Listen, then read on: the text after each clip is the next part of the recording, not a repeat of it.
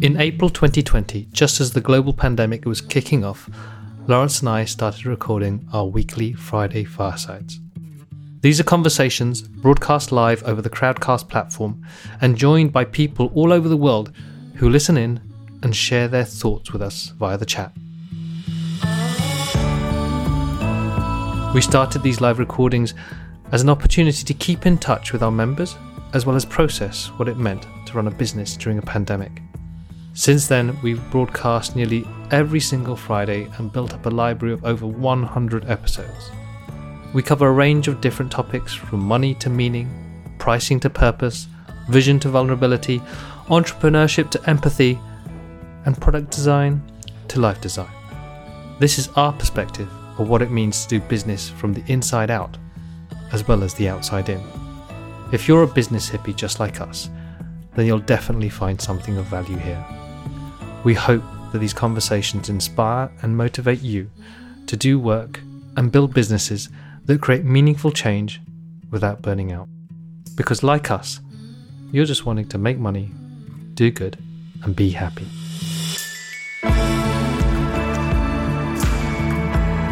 Well, somebody asked me this yesterday, and I thought it's a really good idea, isn't it, to be able to have a really neat way of describing what you do.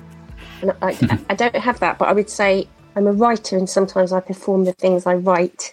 And at the heart of all my work is, kindness and compassion, hope and fun.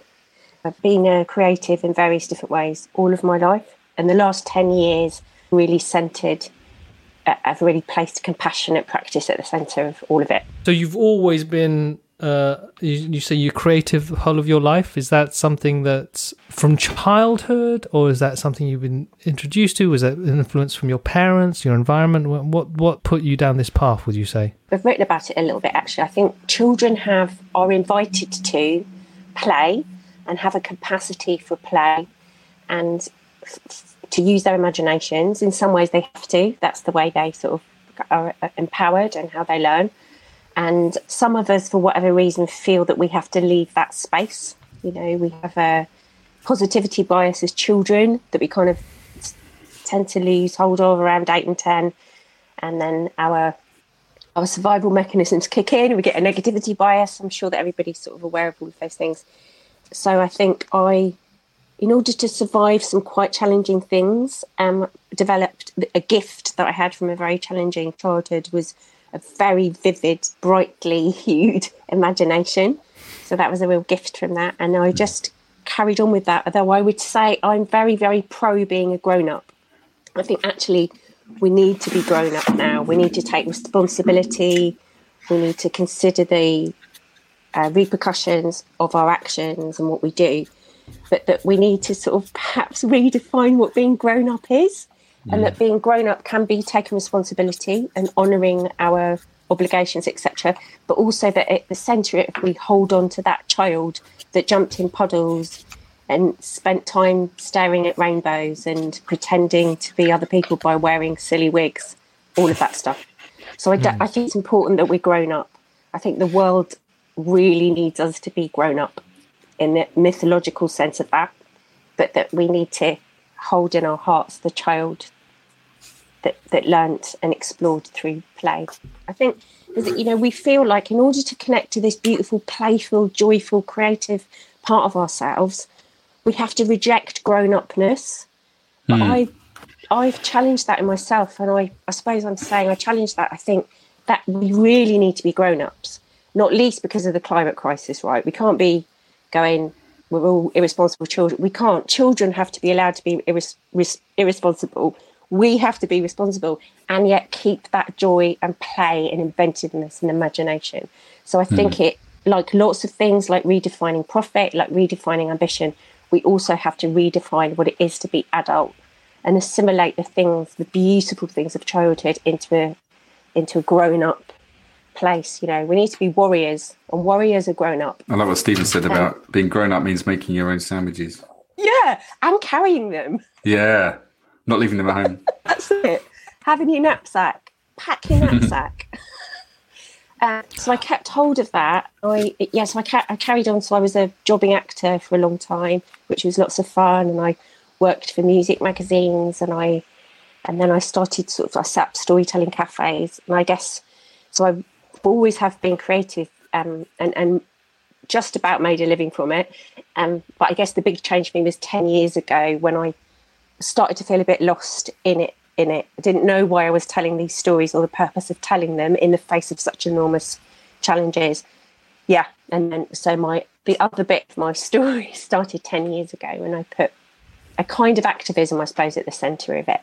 So there's so many different paths that we could follow there, because I like the conversation about what it means to grow up, and you talk about what I heard there was there's this idea of, for me, agency, and you talked about responsibility, and even that, the word responsibility is an interesting word for me at the moment.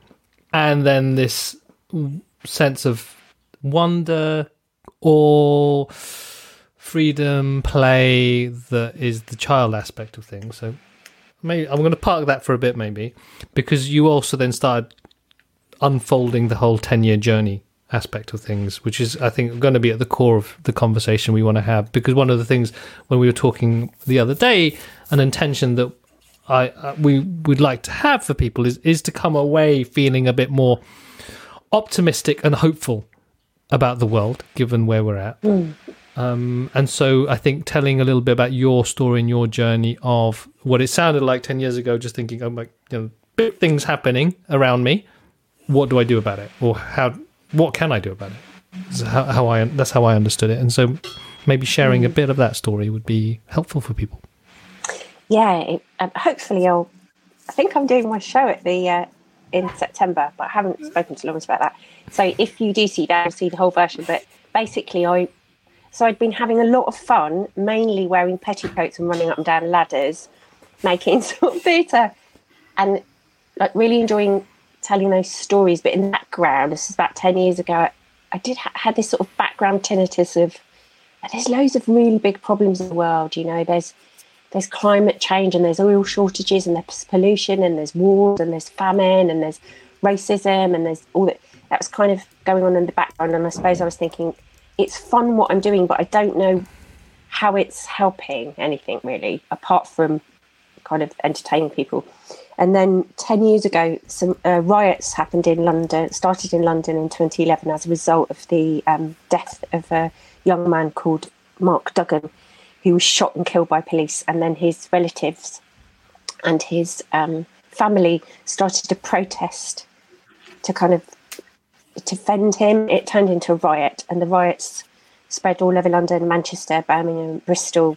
And I was in Edinburgh when the riots were happening, and I just saw them on the television screen. And we heard really loud things like there'd not been that many fires in London since the Blitz, and people were calling for the army to be called in and water cannons. And there was a horrible, very deeply unpleasant response from the British media, saying the rioters should be clubbed like baby seals. And it was horrible. It was a very racist, anti-poor people, anti-young people backlash. The bits were really depressing.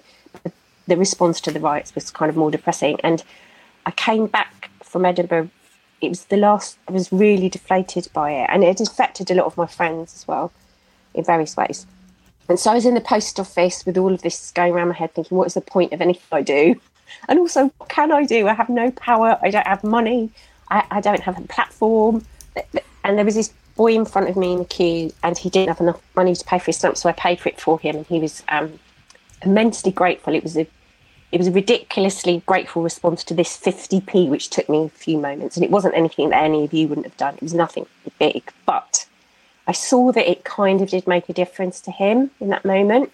So on the bus, on the way home, in my usual impulsive style, I thought, I'm just going to do that every day.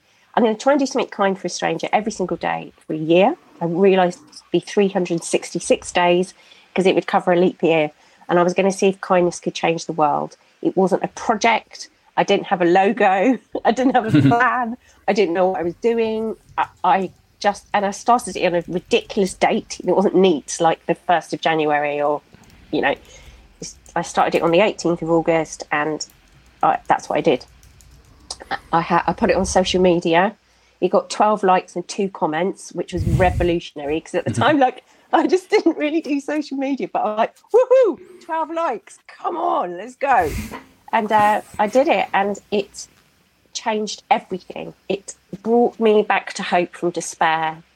It showed me a version of the world that I can always return to and I can always occupy, that isn't sort of Disney Pollyanna land, but that is the truth, that is the smaller, lesser known story and version of the world that we're not told about. And I've carried on doing it, so it's a daily practice. It has been since that date, so it's been 10 years now, yeah. And so it changed my life, and it also changed everything I do in terms of my sort of creative work. So I'll just quickly tell you one of the things that happened that got me into trouble, because it was funny. So I went out of the house one morning. It was in the middle of the first year. And you know when you go to the corner shop, if you're lucky enough to live near a corner shop and you've just got like your yoga trousers on, you haven't really got dressed, you might have flip-flops on. And I just went to get some milk. And I saw this lady and she was carrying the biggest bags. They were just so big. So I said, oh, would you like me to help you carry your shopping bag? Because I thought there's an opportunity to be kind. And she says, yes, thank you so much. So 2 hours later, we got to her house. She lived miles away. Oh and God. I told my partner that I'd just gone out to get a pint of milk. I was like one of those 70s dads that goes out for a packet of cigarettes and never comes back. I was gone for hours. It was really heavy. My arms really hurt. I don't know how she was going to do it on her own. Got to her house. They were lovely, her family. You know, she said I'd been sent by angels, which was very nice. I didn't look like I'd been sent by angels. I looked like I'd been sent by, I don't know, second-hand shop. I got back home hours late for work, not properly dressed, really sweaty, dirty. And Gareth, my partner, just went, I thought you'd been a long time getting the milk. But I stayed sort of friendly with that lady ever since, because she does live locally, so it's very nice. So that's one example of trouble. In terms of my creative practice, it was really extraordinary. So I'd been making theatre and sort of making a living out of making theatre with other people and with myself. So kind of at the same time, I'd started a storytelling cafe, which ran in London and Brighton for about 10 years. And I talked to people. I was there every month, and I'd say, I talked to people about this kindness thing I was doing. So the audience got to know it and they got to join in. So a really lovely woman came up to me in the middle of one of these cafes and said, oh, I've been really interested in what you're doing. Would you like to write a children's book? And I've never really thought of writing a children's book about kindness. And I went, okay.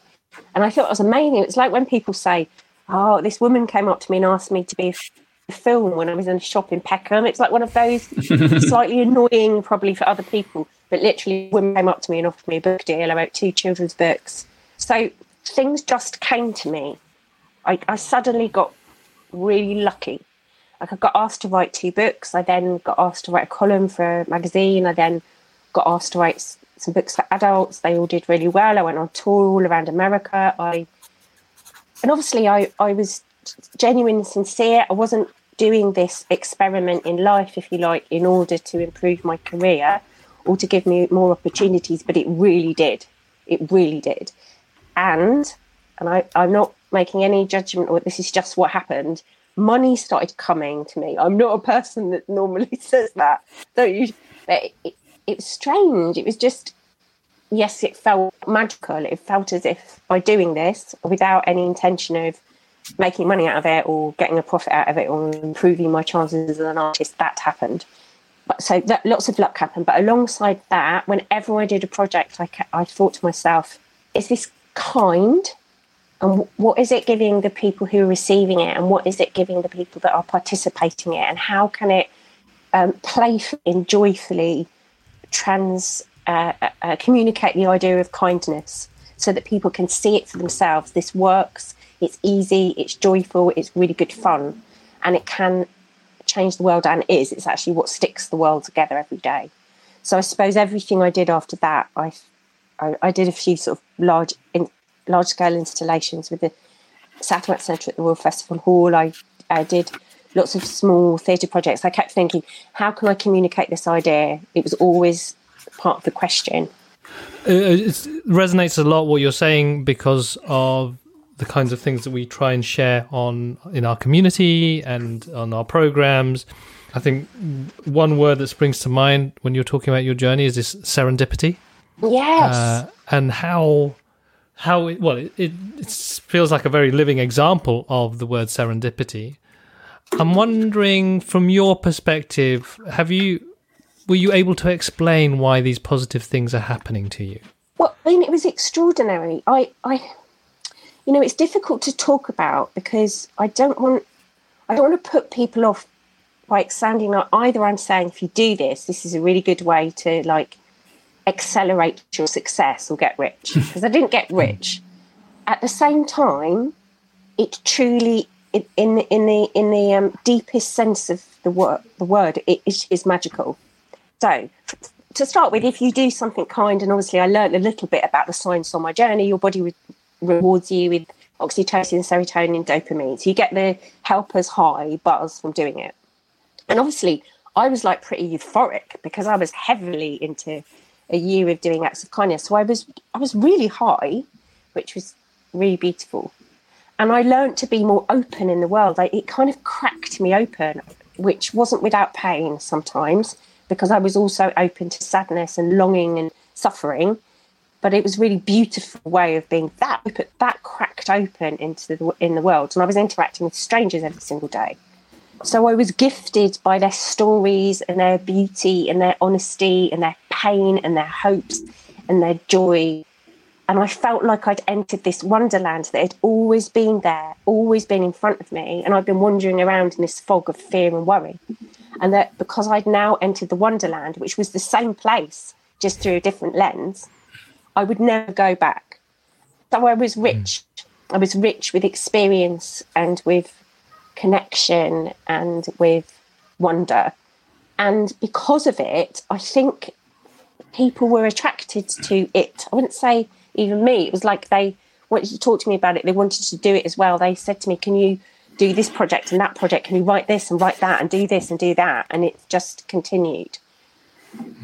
But for me, it always came back to this daily practice. There are people who say you don't need to do it every day. You can let it go after you've done it for a while. But for me, the magic is in the daily practice, the focused daily intentional practice of kindness.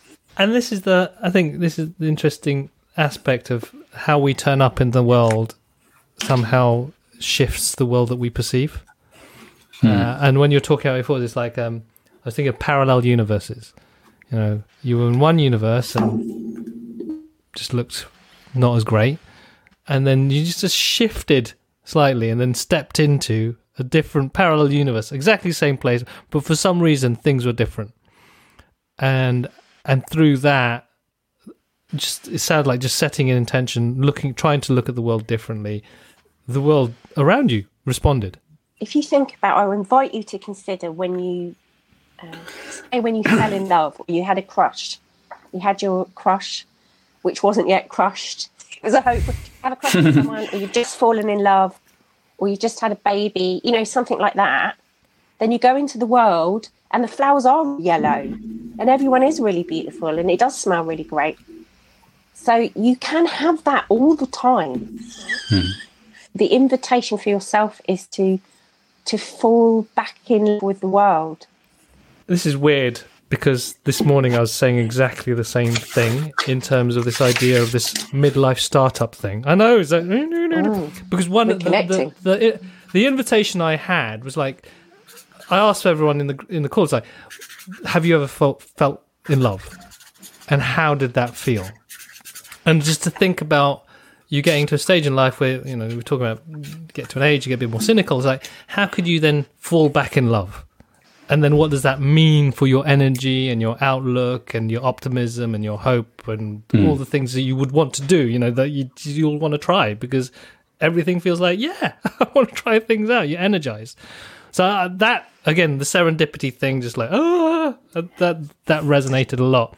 I think the midlife thing's really a beautiful thing to consider, Carlos. It's really smart of you. Even if you're not there yet, I think it's a really useful analogy, because it's about loving the world with the world's wrinkles and liver spots and cellulite and receding hairline, and loving the world when the world's hair's a bit faded, or, continuing on that metaphor chain that So it's letting go of the expectation in yourself or of the world of perfection, that it has to be good or bad, that it's complicated and beautiful and rich, and that people are sometimes grumpy and clumsy and stubborn, but always really beautiful and rich.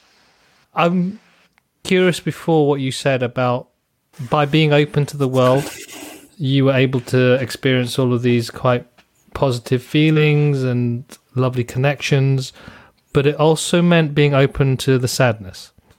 And I kind of, in my head, that can be a bit scary for people. They find it challenging to be exposed to the tougher experiences of life or emotions.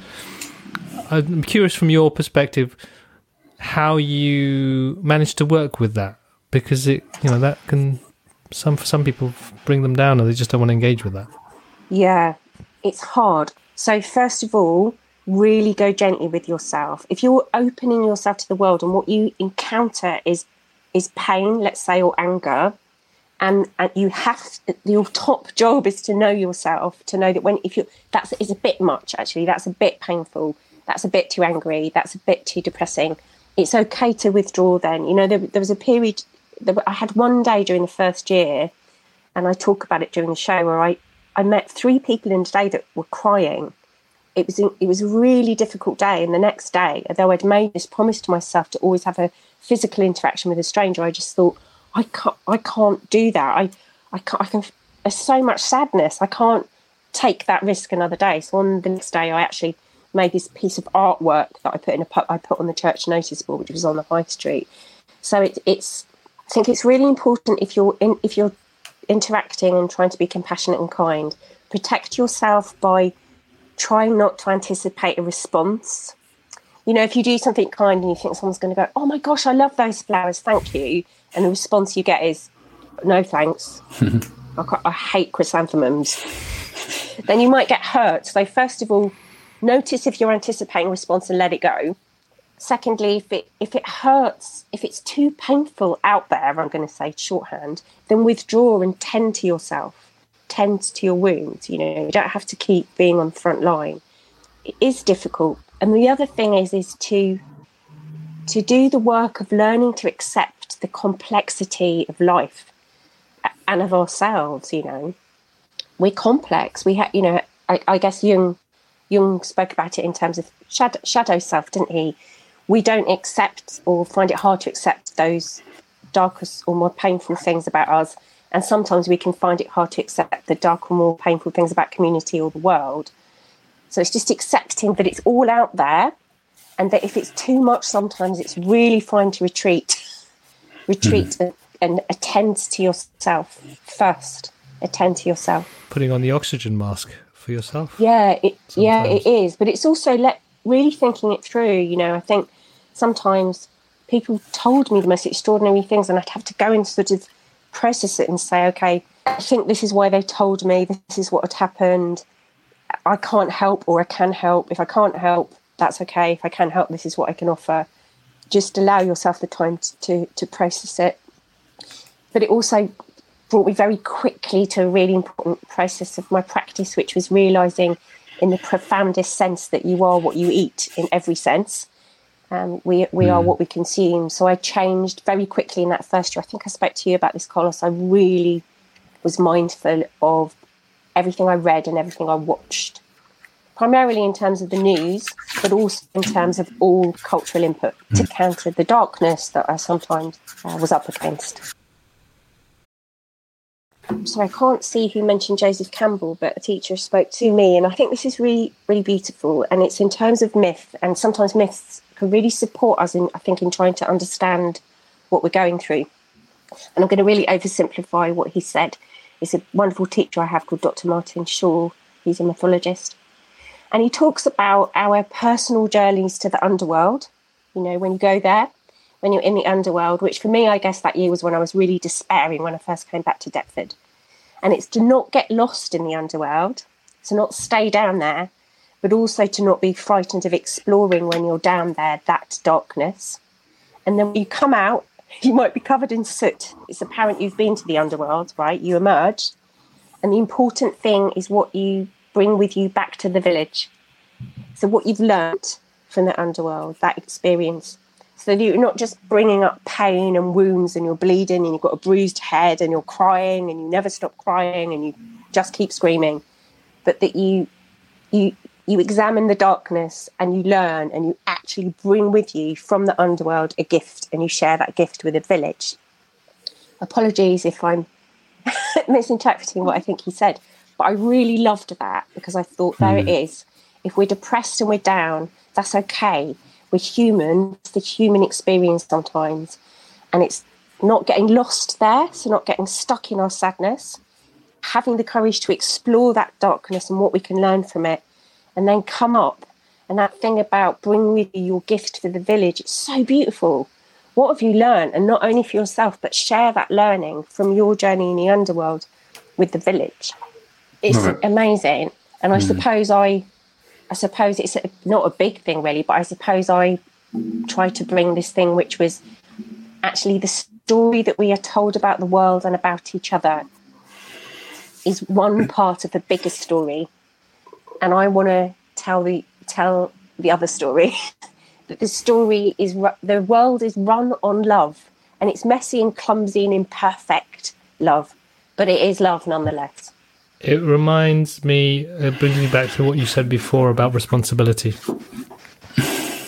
And yes, what I'm being a hearing grown-up. is this, being a grown-up, responsibility.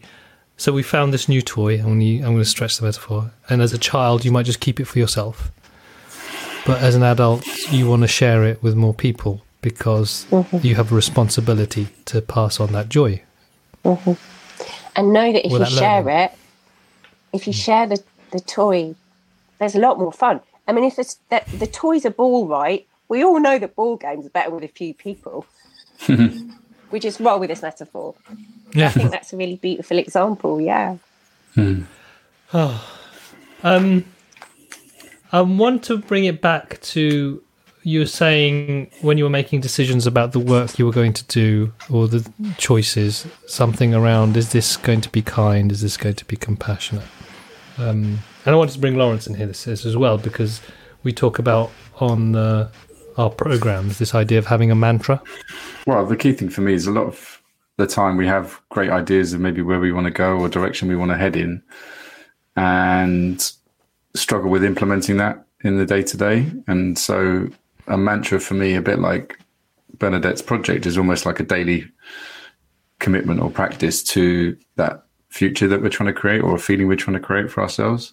And so just having a simple few words to think about just to allow us to make decisions, I think is a key thing. So if we get an opportunity or something lands in our lap, it's like, I had this chat with someone yesterday. Oh, this sounds great. Someone's saying, I should do this. Or like that woman who came to offer you the book deal, is that something you want to do? And so I think having a mantra allows, people to make those decisions rather than having to then do a lot of soul searching. So yeah, I do need a bit of a gut check. So yeah, for me, my mantra is effortless impact. And that always brings me back to simplicity, really. I always ask myself, what would this look like if it was easier? I can't tell you how much I love that. It's so important what you just said. And it connects for me with art and activism, which is the space that I occupy, the cross-section, I suppose, a lot of people do. Because there's a couple of things. One, it has to be easy. Otherwise, it's really tiring and you just end up lying on the floor, eating a burger and giving it up. But secondly, in terms of sort of art and activism or wanting to make any sort of positive change, I think it's really good to think, what can I offer? So what can I bring back to the village? What can I offer the village? But also in that offer, whatever your offer is, how can you enjoy it and have it be easy for you? Where's your joy in the thing that you're offering, so that it's maintained, it's sustainable. So if you're a business person or you're an artist, whatever you are, whatever kind of creative, whether it's creative enterprise, creative business, creative artist, that if the thing that you're offering the world is a joy to you as well and is easy, wow, that's just going to that can continue forever, right? And I think that's the challenge with a lot of activism, isn't it? That people burn out because it's hard and it's a struggle because they care so much. it's almost part of that But persona. also because I think people also can get concerned with scale, like they have to do it has to be big, it has to be a big splash. And actually, if you give yourself permission to be small and you understand the power, the might of small things, you can always do small, right? Linking the mantra to also what I heard before, you say something about letting go of expectations a little. And I'm going to mix the serendipity.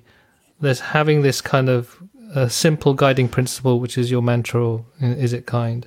And then there's letting go of what you think should happen versus what actually happens. And what that means in terms of ensuring the right things come about, but also how our experience of the world changes because we're less, I think, driven by this ego to make things at scale. We're responding to things in the moment, and we feel that we have agency as opposed to, it isn't worth it because I can't do anything about this thing anyway. I worked with some prisoners a little while ago, some women prisoners, and one of the women I was working with said to me, I'm able to be hopeful as long as I allow myself to have small hopes some days, and know that having a small hope is okay. And I just thought that really affected me, and I asked what she meant. She went, sometimes I just hope that I really enjoy my breakfast. And that's fine, and then it allowed her to have bigger hopes other days. So it's kind of, I suppose it's about adjusting to the moment that you're in. What can I do right here, right now? It might not be what I was planning yesterday because this has happened or this has come up. This has changed. Related to that, with people in our community who, on one hand, they want to build these sustainable businesses, they want to build these lives that are filled with freedom, autonomy and agency, but also some of them are also quite purpose-driven. They want to make change in the world. They want to see these big shifts happen in the way we live and what we're doing maybe with the planet or even within just general in society. And when maybe you pin your hopes onto that change happening and maybe even pinning your happiness that change happens, if it doesn't happen fast enough, if it doesn't go the way you want it to go right now, how that affects your energy and your ability to continue. And so, I'm trying to connect this idea of this, like, while you have the big hope, how you make sure the tiny hopes keep you going. Yeah, it feels to me, recently I've been thinking a lot about acceptance and how important acceptance is, which includes tricky things for me, like accepting that I might have to go slower than I thought I'd have to go, accepting that I might have to say things again and again and again before they're heard, and that's okay. It's not because people are deliberately not listening. It's because sometimes you just have to do that. So accepting you might have to say things a few times, you might have to do things a few times, you might have to repeat yourself, you might have to try different ways, you might have to learn to be more gentle, you might have to learn to be less judgmental. All of those things, and accepting that. I also think there's something useful for me about remembering to be humble. This is just for me. I am one person in a planet full of amazing earthlings, which includes humans and all other creatures. And if I accept that I'm in that beautiful ecosystem, just carrying on doing my thing that I'm able to do, instead of trying to be like Wonder Woman, don't have to be Wonder Woman, just to have to accept my beautiful, important, but small space in that sort of ecosystem of connectivity. It's relaxing in a way, because it's like, do you know what? I'm not doing this alone. It's not even just up to the people that are in my town or country. There's lots of us. It can energize you to continue knowing that you don't have to carry it all. In fact, we shouldn't, I'm not sure whether... I think that heroism and courage is important, but I'm not sure whether heroes are very useful to us anymore. We don't need to have our capes. Just need to carry on. Is there anything that you'd like to share with people that if they want to get in touch with you? You say you've got a new show coming out where we can point people to learn and experience you more. Yeah, well, I'm on social media. I don't really do Facebook very much, but I'm on Twitter as Betty Russell, Betty spelled Bette, Russell. And I'm on Instagram with my name, which is Bernadette Russell. And my website's just bernadetterussell.com. I'm on tour with 366 Days of Kindness at the moment. And that the dates for that can be found on the In Crowd website, which are my producers. My new book's called How to Be Hopeful, which a little bit of I've spoken about. So just before lockdown, I chatted to loads of people from all over the world about hope. And it came as a result of me noticing that it felt like it was quite almost under attack. And I wanted to sort of find out why it was important to me and to others, to kind of define it for myself, because I suppose I was talking about active hope in the way that the great Joanna Macy talks about active hope. The week that I handed the manuscript into my publishers, COVID happened. So then there were a few rewrites, because obviously you can't really ignore a global pandemic when you're discussing hope. But it came out during lockdown in the UK, which felt kind of amazing and also sort of challenging. And sorry, I haven't responded to somebody said, can we be our own hero? I think that's for a much longer conversation. I made a show 6 years ago called How to Be a Hero, because I'd met a man in Seattle who was a self-styled superhero. He literally had a superhero costume called Phoenix Jones. He was amazing, and I got interested in that as a phenomenon.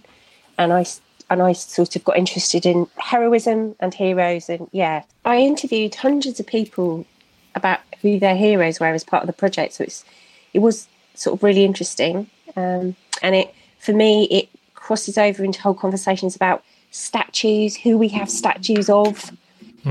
Should we have statues of solo people when actually, truthfully, everything is collective? All efforts and achievements are collective. It's a really big thing to consider, and I'm just in the middle of thinking about it myself. And I would just say, I'd just like to issue everyone with a challenge, which is in the next 24 hours, just allow yourself to notice one kindness that you receive from a stranger, from someone you don't know. It can be really small. To allow yourself to witness an act of kindness and notice it, and to do one kind thing for anyone, which can include yourself. But it's just an invitation to see the world a little bit differently. Thank you for listening to this episode of the Happy Entrepreneur Podcast. To hear more inspiring conversations like this, follow us on Spotify and Apple Podcasts. Just search for The Happy Entrepreneur. In March, we'll be launching Tribe 7 of our Vision 2020 program. If you're at a point in your career or entrepreneurial journey where you're asking yourself, what next? And you need the clarity and confidence to make some bold decisions about a new direction, then this program is for you. We'll help you define what success really means to you, understand the impact that is yours to make sure your mission is both energetically and financially sustainable, and also learn how to build a supportive community around yourself. We want people who are driven to do good in the world and are tired of trying to do it on their own. We share the key lessons we've learned while building the Happy Startup School and pivoting from the stressful peaks and troughs of agency life to a life of freedom, adventure, service, and connection. We value learning, play, and friendship, and we'd like to help you discover the values and the work that align more to who you are. Don't struggle alone, and don't get sidetracked by other people's measures of success. Discover for yourself what it means to create effortless impact. To apply for the next tribe, go to vision.happystartups.co. We look forward to hearing from you.